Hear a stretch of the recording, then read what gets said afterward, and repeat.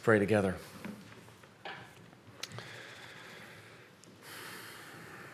Father, we pray that you would help us to hear you this morning as you speak to us through Psalm 81. Lord, we pray that you would deliver us from all forms of idolatry, and we pray that you would prepare us to feast and to worship forever. And we ask it in Christ's name. Amen.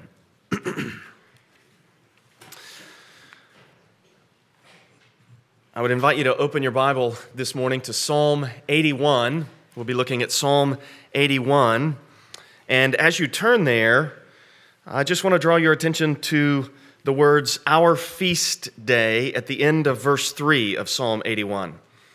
This is a psalm that is about, it's a call to the feast. It's a call to worship the Lord. And then at the feast, presumably, the Lord addresses his people. And this is providential for us because feasts in ancient Israel were holiday times. They were a time when people left their homes, and 3 times a year, all men in Israel were to travel up to Jerusalem to celebrate the feasts of Passover and then booths, which is also referred to as tabernacles, and then also the Feast of Pentecost, or the Feast of Weeks. So we're in a holiday season, and I am convinced that this psalm speaks to what we need in this holiday season. Because for so many, Christmas is supposed to be a happy time, but it turns out to be a disappointing time. Even if we're not dealing with the loss of loved ones or remembering Christmases past when things were the way that we wanted them to be, or wishing for things to be different perhaps than they are in our lives in various ways. Even if we're with friends and family. So, Christmas is very hard for people who are alone. But even those who are with friends and family can deal with the Christmas season seeming hollow. Things just are never quite what we want them to be. We want them to be this time of mutual love and rejoicing, and it just can seem so worldly and distracting and disappointing. So as we look at Psalm 81 this morning, the psalmist, if you look at the superscription, it says, to the choir master according to the Gittith of Asaph. This guy Asaph, as he speaks into the hearts of his contemporaries, his countrymen, ancient Israelites, he's going to tell them what we need at holiday time. So look at what he says here in verse 1. Sing aloud to God our strength. You see what he's doing there? He's going to reference the feast that's being celebrated, and he's calling his people to fix their hearts on the Lord and to sing to the Lord. That is what will make our Christmas what we want it to be. Look at what he goes on to say. Shout for joy to the God of Jacob. These are commands and these are calls to praise. He's calling people to sing to God and to shout for joy to the God of Jacob. He continues in verse 2, raise a song, sound the tambourine, the sweet lyre with the harp. Blow the trumpet at the new moon, at the full moon on our feast day. So what he's saying to people is, what will join us together? What will unite our hearts? What will create the community that we long for is for us to be united in a common cause. And that common community-building cause is the praise of the Lord. That's what will create unity.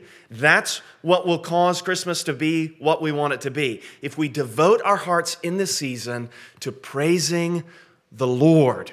And so I would urge you, if you're regular here, if you're a member at Kenwood Baptist Church, I would urge you not to miss Wednesday night. Our Advent service every year is a fantastic time of worship and praise. I would urge you to build the Christmas Eve service into your schedule. You will be happiest when you are praising the Lord. And that praise will be best when you are joining your hearts with others of like mind, like commitments, like worldview. And we're all together united in this celebration of God's goodness to us. That will cure the Christmas blues. That's what we need. And this is what Asaph is recommending to his contemporaries at the time of the feast. Now, as we continue through this psalm, I want to draw your attention to the way that Asaph has in literary terms, structured what he's saying. So in verses 1 through 3, you'll notice that all of the main verbs, all the verbs there, they're all commands, aren't they? Sing, shout, raise a song, sound the tambourine, blow the trumpet. So it's just this string of commands where he wants people to join their hearts in praise. Now what he's going to do next in verses 4 and 5 is start giving reasons for those commands. He's going to tell you why you should do that. And then it changes in verse 6. So in verses 4 and 5, you get the reasons for the commands to praise, the call to praise. And then in verse 6, the Lord begins to speak. And the Lord speaks through the rest of the psalm.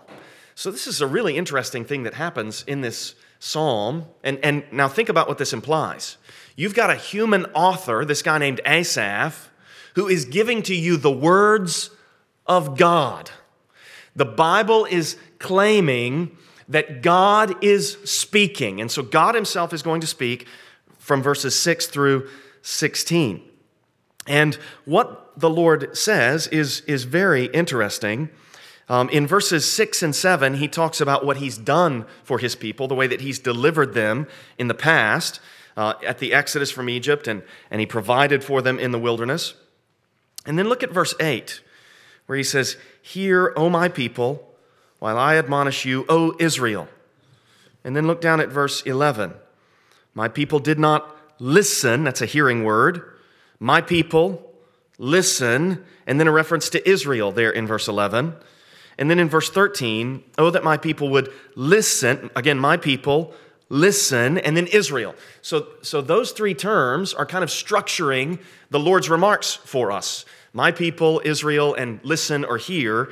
That's telling us where the breaks in thought are.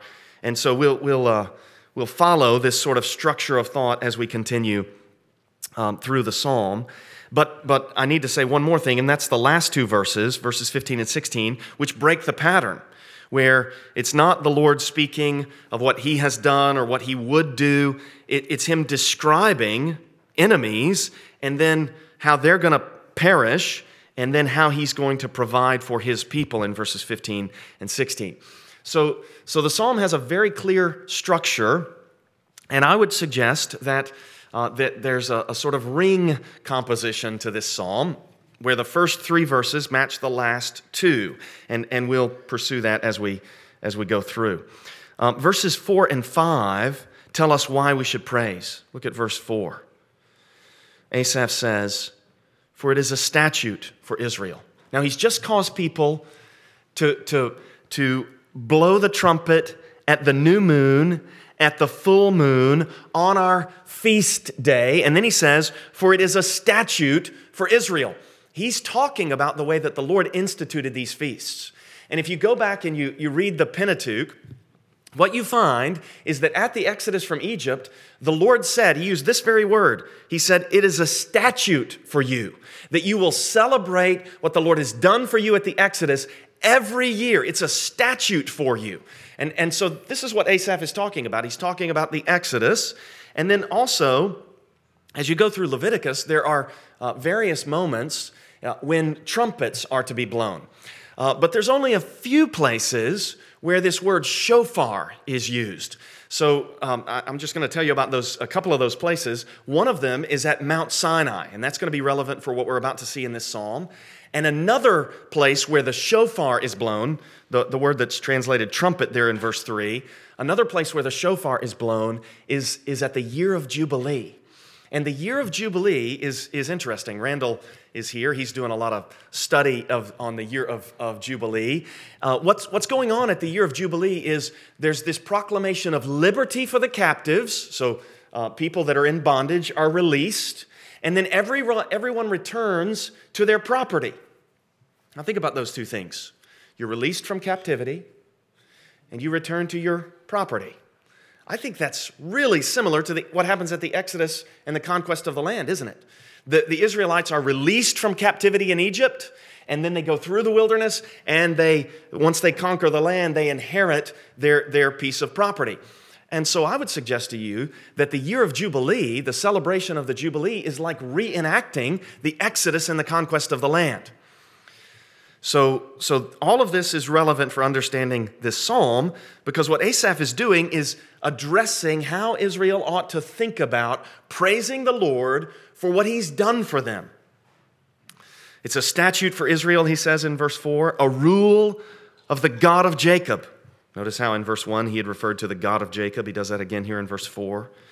And then he says in verse 5, he made it a decree in Joseph. Joseph being one of the sons of Jacob, so it's another way of referring to the people of Israel. He made it a decree in Joseph when he went out over the land of Egypt. Okay, so he's clearly talking about the Exodus from Egypt. And then at the end of verse 5, there's this enigmatic statement where he says, I hear a language I had not known. That's how the ESV renders it. I think the NIV is really helpful here. They translate this, I heard an unknown voice say. Because I think what's happening there at the end of verse 5 is Asaph is setting up the speech of the Lord, which follows in verses 6 through 16. Okay, so he's called people to praise in verses 1 through 3.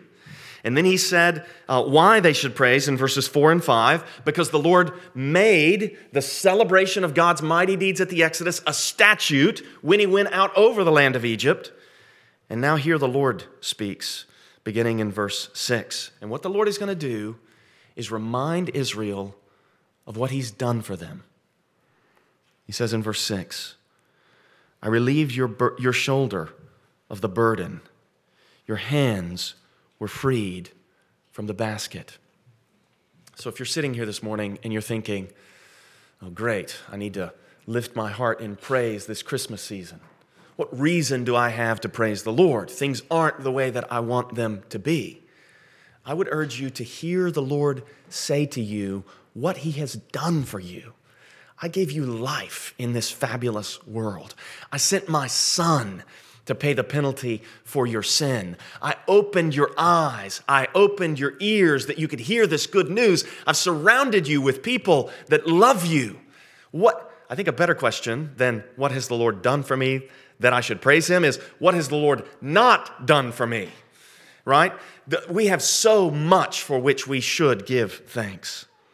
And the Lord is rehearsing for Israel what he did for them. I relieved your shoulder of the burden. Your hands were freed from the basket. It's reminiscent of those chapters in Exodus 1 and 2 of how the Egyptians made the burdens of the Israelites more heavy because Moses had come and said, let my people go.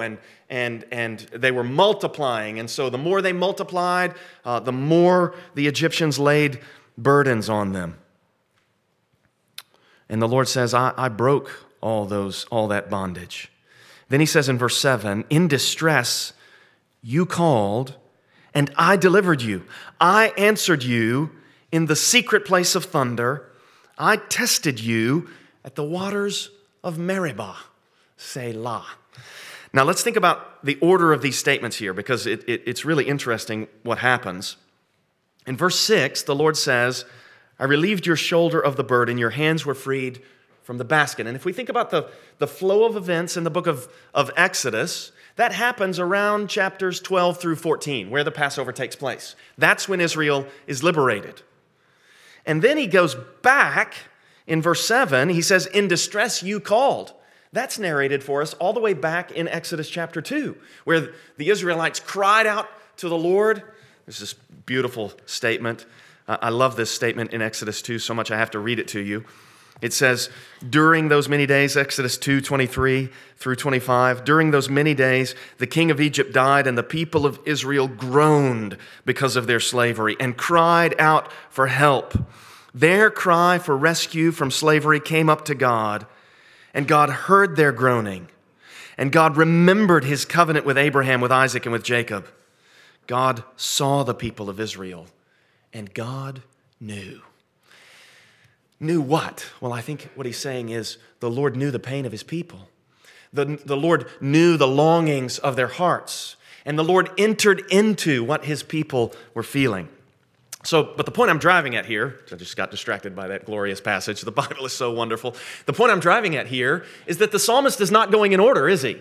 He says, I relieved your shoulder from the burden. And then he says, I answered you when you cried out, right? So he goes to the Exodus, and then he goes back to the prayer that prompted him to go into action in the Exodus. He's going to keep doing this kind of chronological summary description of what he's done for them as we go through. And then he says, in the middle of verse 7, I answered you in the secret place of thunder. And in view of what we're about to read, I think that thunder has to be a reference to what Aaron read earlier in the service. It has to be a reference to the thunder that the people of Israel heard when they got out to Mount Sinai. And there was thick darkness, and there were heavy clouds, and the Lord came down on Mount Sinai in flame. And then out of the midst of the fire, God spoke to his people. Derek Kidner has this great phrase as he describes this incident. He describes the mountain shrouded in smoke and terrible with the voice of God. That's good stuff right there. So they come to Mount Sinai, and the Lord says to them, I answered you in the secret place of thunder. So I heard your prayer. I liberated you from bondage in Egypt. I spoke to you at Mount Sinai. And then he says in verse 7, I tested you at the waters of Meribah. This is interesting too, because they come to Mount Sinai in Exodus 19. They had come to the waters of Meribah in Exodus 17, and then they come back to the waters of Meribah in Exodus chapter 20. Numbers chapter 20. So there are these two incidents where the people complain, and in the first incident, Exodus 17, Moses strikes the rock and the Lord provides water from the rock. The second incident, Moses is supposed to speak to the rock over in Numbers 20, and he strikes it, and he gets in trouble for that. But again, the Lord provides water from the rock. And they both take place at this place called Meribah. That's a way, referring to Meribah, is a way for the psalmist to allude to the way that God provided for his people with manna from heaven and water from the rock the whole time of their wilderness journey. So the psalmist has accomplished a very fast summary of the way the Lord answered his people's prayers, the way that he delivered them from slavery in Egypt, and the way that he brought them safely through the wilderness, providing water for them all the way. It's a very quick summary of all that God did for them there in verses 6 and 7. And then we come to this next section of the Lord's speech where he says, Hear, O my people, while I admonish you. O Israel, if you would but listen to me. And I would invite you to put up your Bible antennae and think to yourself, where do I hear the Lord say, or a biblical author say, hear, and then let's skip to the words, O Israel. And that's a dead giveaway, isn't it? That's Deuteronomy 6:4 that the psalmist is alluding to, isn't it? Hear, O Israel, the Lord our God, the Lord is one. He's the only living and true God. This is the way the Lord is talking to his people now. I think the Lord, through Asaph, means for his people to think of the Shema. And then he says, in verse 9, there shall be no strange God among you. And this is Exodus 20 again, isn't it? You shall have no other gods before me. And then he continues there in verse 9, you shall not bow down to a foreign god. And that just continues in Exodus 20, doesn't it? No other gods before me. You shall make no graven images, and you shall not bow down to them. So it's like Asaph is just working his way through, But again, he's going to skip back to something that came before. Look at verse 10. I am the Lord your God, who brought you up out of the land of Egypt. Those are the first words the Lord spoke to Israel from Mount Sinai. He says to them in Exodus chapter 20, verse 2, I am Yahweh your God, who brought you out of the house of Egypt, out of the house of slavery. Okay, so there's this sort of reminder, isn't there, of the first and greatest commandment. Deuteronomy 6:4, Hear, O Israel, the Lord our God, the Lord is one, and you shall love the Lord your God with all your heart, with all your soul, and with all your might. And then that entails no other gods before me, no bowing to foreign gods, because of who the Lord is there in verse 10. I am Yahweh your God. I am the one who has delivered you. These statements here in verses 8 through 10, they are at the center of Psalm 81. And what the Lord is saying is that his identity and his actions on behalf of his people prohibit idolatry. They prohibit, they should keep his people from looking to other gods. What he has done for them and who he is should result in them worshiping him alone. And the Lord is clearly indicting Israel, isn't he? Look back at verse 8. If you would but listen to me, which indicates they're not listening to him. The Lord is not pleased with a nation that would show up for the feasts as they cherish in their hearts strange gods, as they bow down on other occasions to foreign gods. That does not please the Lord. He desires an exclusive relationship with his people. This is not unfair of the Lord. It's not somehow restrictive of God. It's not that he's trying to keep good things from Israel. He's trying to keep Israel from enslaving masters and their perverting practices. That's the way we need to think about God's commandments. God's commandments and prohibitions are not saying to you, you can't have things that are going to be really pleasant for you, that are going to make your life really good. No. God's commandments and prohibitions are saying to you, that will trap you, that will ruin you, that will kill you. And it's not as though, our culture wants us to believe this lie that we're free, that as long as we don't hurt somebody else, we're free to do as we please. But that is just fundamentally not the way the world works. The world doesn't work that way. You can't have, there are so many things where you must make choices. For instance, if you want to be healthy, you can't eat whatever you want, right? If you want to be healthy, you can't lay around and never exercise, right? So if you want health, you're going to have to put constraints on your sloth and on your eating habits. And in the same way, if you want the Lord, you're going to have to limit yourself. You're going to have to put constraints on what you do and what you look to. This is just the way, this is reality. And while we're here thinking about this, I would encourage you to think it in terms, think along the lines of the analogy of human marriage. And we're all disappointed, aren't we, when we hear about a marriage being in trouble or a marriage failing. It's disappointing. It's devastating even. We see it happen and we think that's not the way it's supposed to be. And the flip side of that is when we see a good marriage, when we see two people who love each other, they've been together forever, and they're just still crazy about each other, we think, that's beautiful, that's glorious. And I would say to you, behold the glory of monogamy. Monogamy, one man, one woman, forever, permanent, exclusive marriage, that's awesome. And then transpose that into your spiritual life. if you can have exclusive devotion to Yahweh, there will be a beauty and a glory to your faithfulness to the Lord. That's what God wants from His people. And He's saying to them, you can't have me and these other lovers. It's not wrong of the Lord to warn His people not to worship cosmic versions of Hitler, which is what these false gods are. Worse, right? It's not wrong of God to say, don't drink the poison that they're trying to put into your mind, right? This is good of God to say, no other gods before me. Don't bow down to graven images.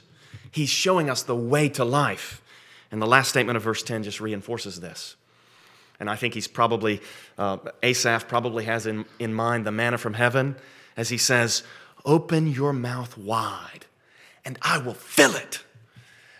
God is saying to us here, do you have needs? Do you have desires? Come to me.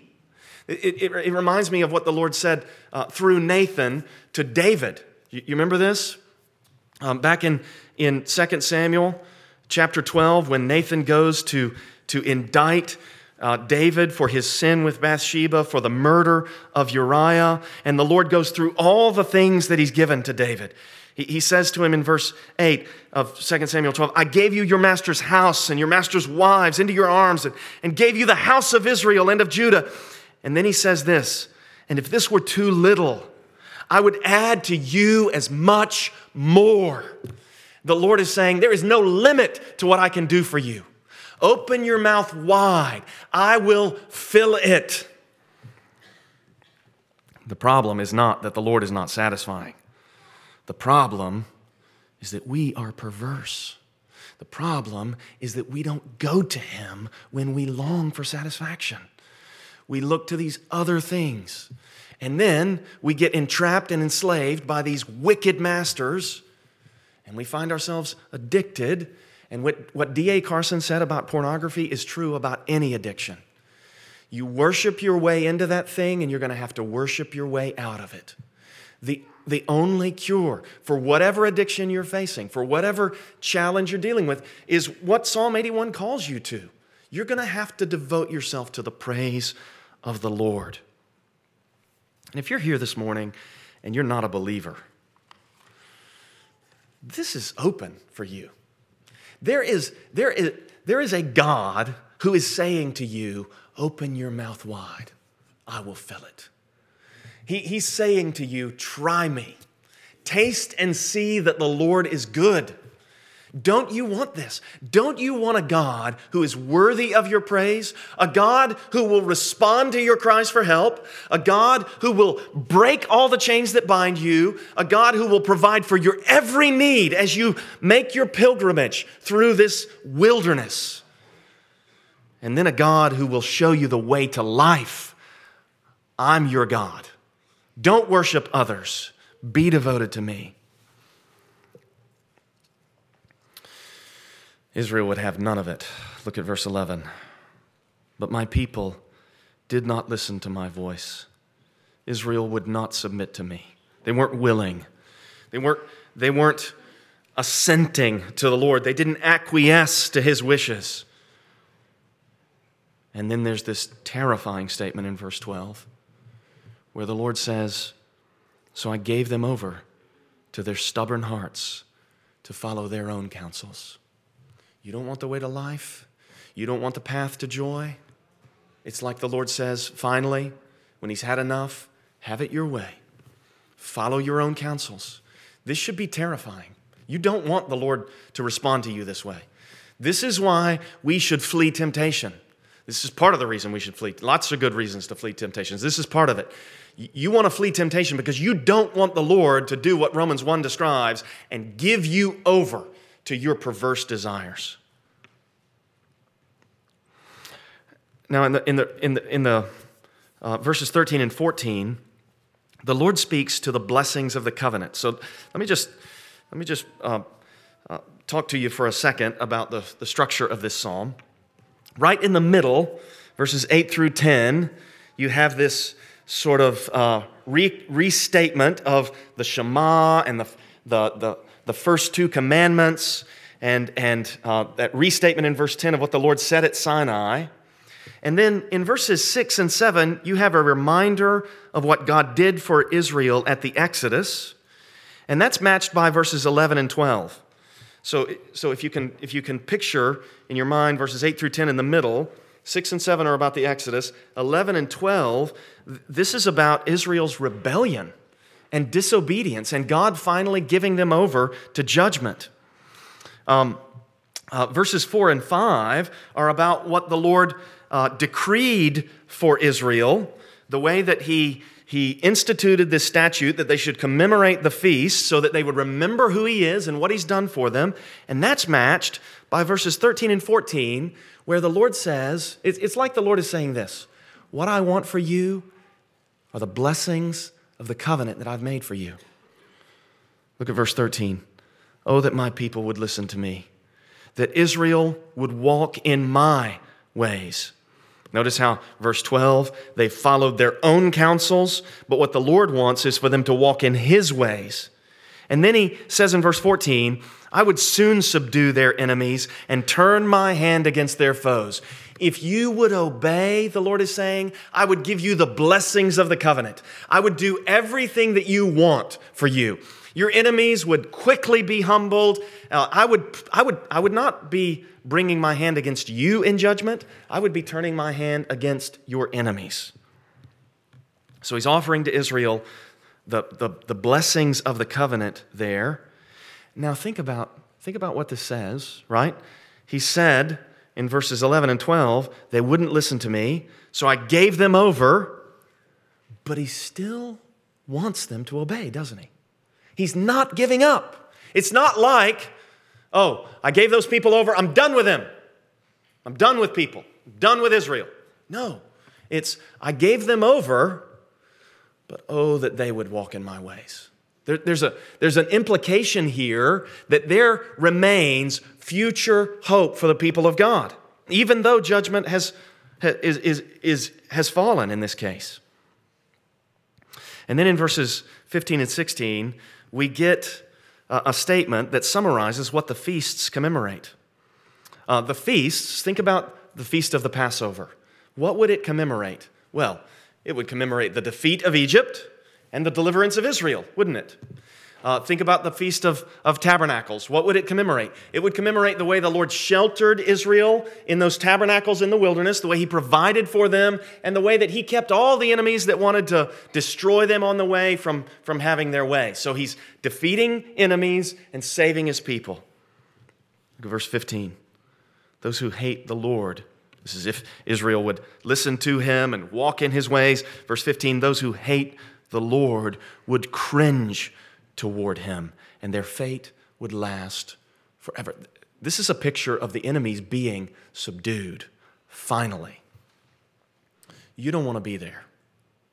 If you're here this morning and you're an unbeliever, if you continue in unrepentant rebellion against the God of the Bible, Psalm 81:15 is about you.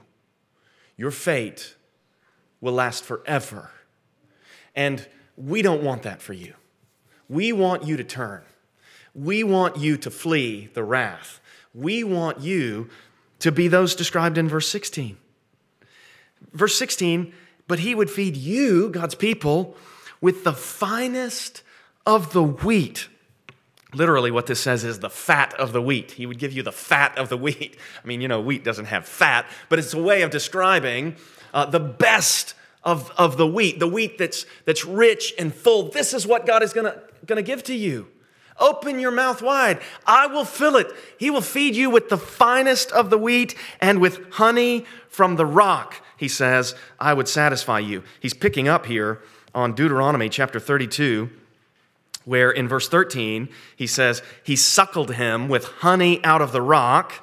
And then in verse 14, he says that He gave His people the very finest of the wheat. So those two statements in Deuteronomy 32, 13, and 14 are informing Asaph here.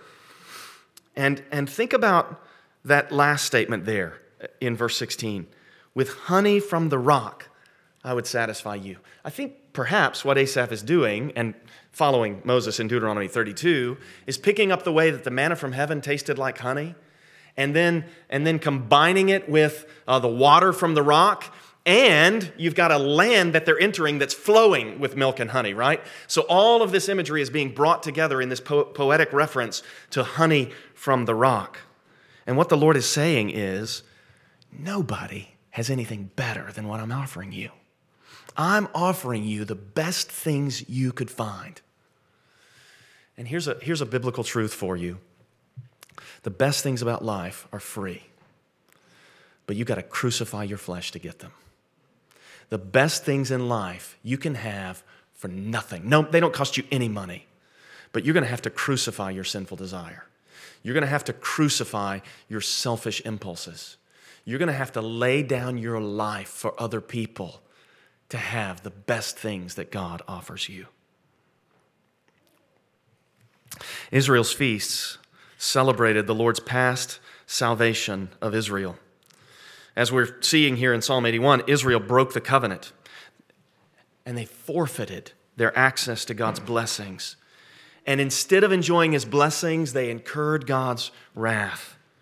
But that doesn't change God's desire to bless His people, does it? It's clear from this psalm that even though they're sinful, even though He's given them over, He wants to bless them.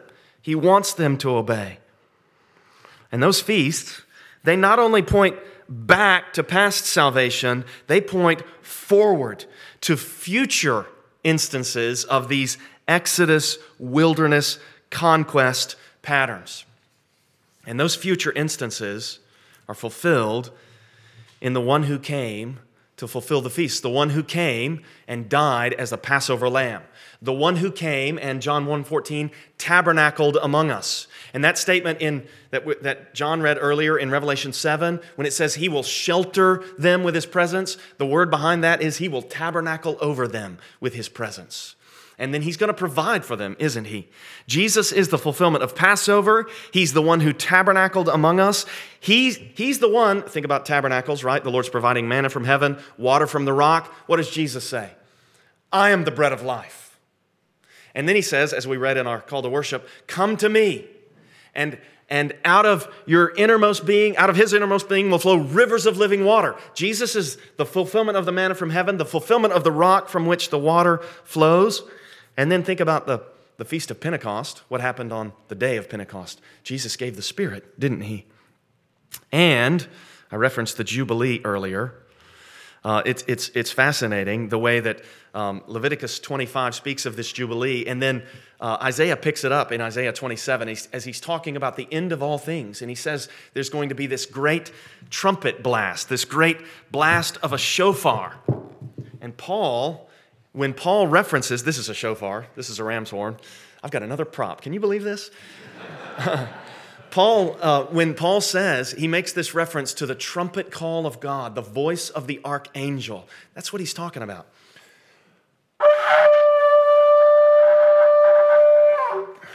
And the Lord Jesus will descend from heaven, and He will gather His people to Him.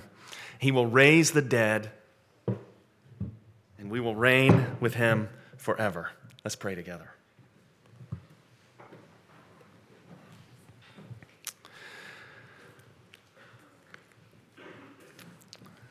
Father, we pray that You would cause us to hear You. And Lord, cause us to believe. Lord, when You say to us, open your mouth wide and I will fill it. Help us to trust You, that what You give to us in the way of relationships, in the way of opportunities to work or places to live or whatever, Lord, cause us to trust You and keep us from becoming idolaters who take to ourselves foreign gods that we secretly bow down to in an effort to get some perverse version of one of Your blessings. Lord, have Your way in our hearts. Make us Your people. Make us those who will be granted to clothe ourselves with fine linen, bright and clean, for the marriage supper of the Lamb. Blessed are those invited to that feast. Give us that blessing, we pray. We look to the power of your Spirit, by your grace, through our faith in the Lord Jesus, for you to bring this about. Amen.